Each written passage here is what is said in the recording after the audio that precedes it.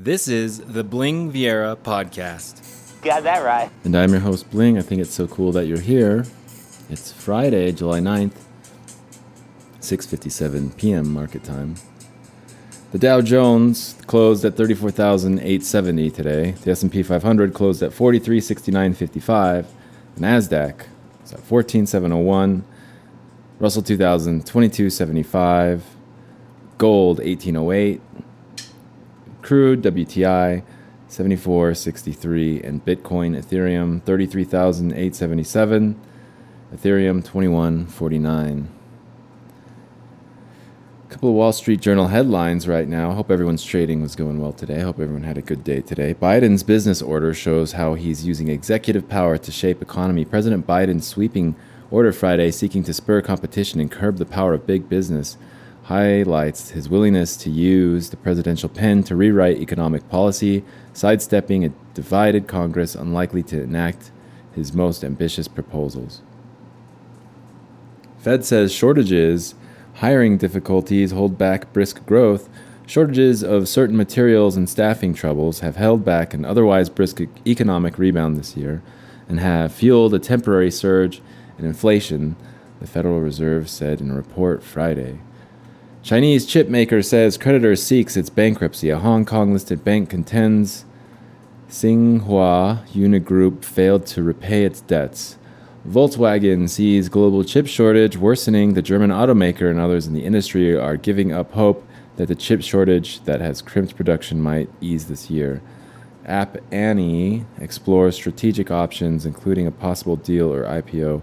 The app research company is exploring its options, including the possibility of making an acquisition or going public. Biden vows U.S. action over Russian cyber attacks. This is BBC, so we might run into some complications reading these ones because of the English language. Biden vows U.S. action over Russian cyber attacks. President Joe Biden has told President Vladimir Putin that the U.S. will take any necessary action to stop cyber attacks from Russia, the White House says. A reporter asked Mr. Biden after the hour-long phone call if Russia would face consequences, and he said yes. Val Kilmer film is poignant yet bittersweet, say critics. A documentary chronicling the highs and lows of the life and career of U.S. actor Kilmer has been described by critics as poignant yet bittersweet. Val, which has just debuted at Cannes Film Festival, features 40 years of home recordings, including him speaking with a voice box post-cancer surgery. Sorry for laughing at that part, but 40 years is a long time to have a lot of home videos. Not the post-cancer surgeries, but the home recordings capture the Top Gun star's talent, intelligence, and gift for self-sabotage. Hey, I got something in common with Val Kilmer. He has a gift for self-sabotage? I don't know. I could beat him. I don't know that much. Kilmer has also starred in Batman Forever and The Doors. I'm the king of self-sabotage. Even as Brazil is still burying its dead, the handling of the pandemic is being dissected by the Brazilian Senate. The hearings, which began in April, are broadcast live. Tomorrow for Saturday Morning Zounds, we're listening to a song called Fun by a artist who goes by the name of Loving Caliber.